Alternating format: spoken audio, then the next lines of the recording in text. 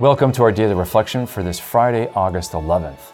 And today we continue with the story of Moses and Israel in the book of Deuteronomy. And Moses is giving a speech here in Deuteronomy 4, kind of recapping the lessons of the 40 years of wilderness wandering. And he tells us about the purpose of the Exodus and why did God do all these amazing and astounding signs and miracles and mighty deeds. And then he even says, has it ever been heard of that a people heard the voice of God and saw such remarkable signs? No, this is completely unique experience. And what's the purpose of it all? He goes on, and he allowed you to see these wonders and signs in order that you may know that the Lord is God and there is no other. The purpose of the Exodus isn't political freedom as the primary purpose. The primary purpose is that Israel may know and believe that Yahweh is the one true God, and that all the gods of the nations are not gods. They're not true gods. There's only one God, and it's the God of Israel, the God of Abraham, Isaac, and Jacob. He is true, He is real, and none of these other gods are. That's the purpose of the Exodus.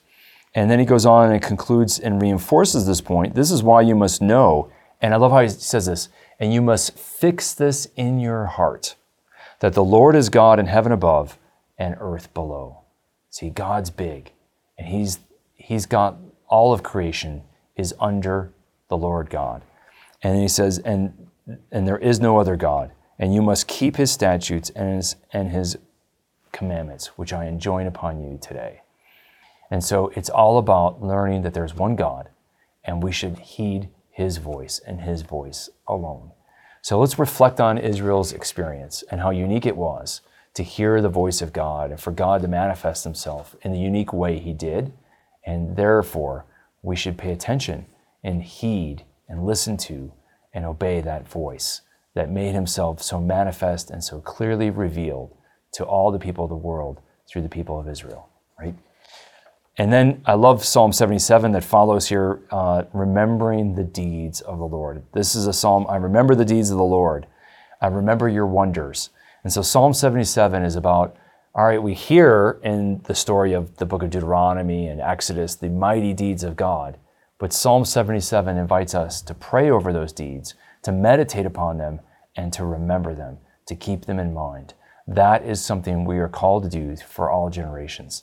And so let's heed the summons of Psalm 77, remembering God's mighty deeds and giving Him praise and thanks for them.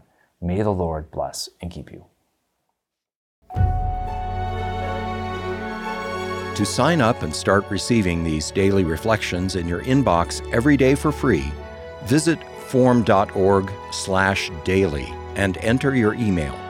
You can watch these reflections in video format by visiting formed.org. Formed is an online Catholic streaming service created by the Augustine Institute and Ignatius Press, with award-winning studies and parish programs, inspiring audio content, movies, ebooks, and family-friendly kids programming.